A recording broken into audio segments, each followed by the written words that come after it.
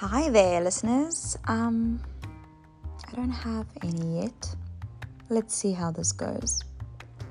So, fasting and becoming bulletproof.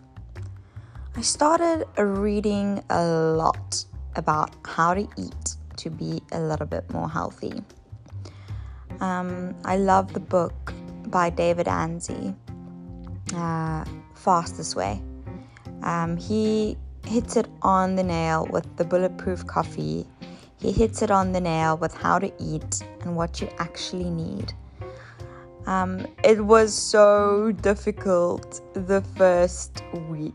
After the first week, it was so easy. Trying to figure out what foods you like, the most natural kind of foods that you can find.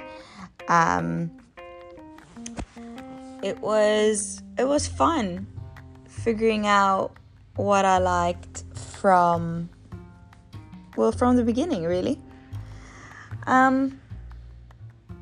Finding the nice organic coconut oil, the one that's not too expensive but not too cheap, so it's not virgin coconut oil. I also tried a bunch of different oils, like olive oil. I tried it on my skin, actually really nice. Coconut oil is better, but with some water beforehand. And then I started trying out different oils for my skin.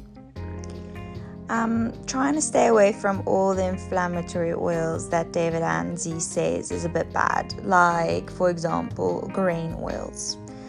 I agree with him, grain oils are not the best. Rather, if you're having seeds and nuts, have seeds and nuts, but don't have too many grains unless you absolutely need it, or if you can't afford anything else.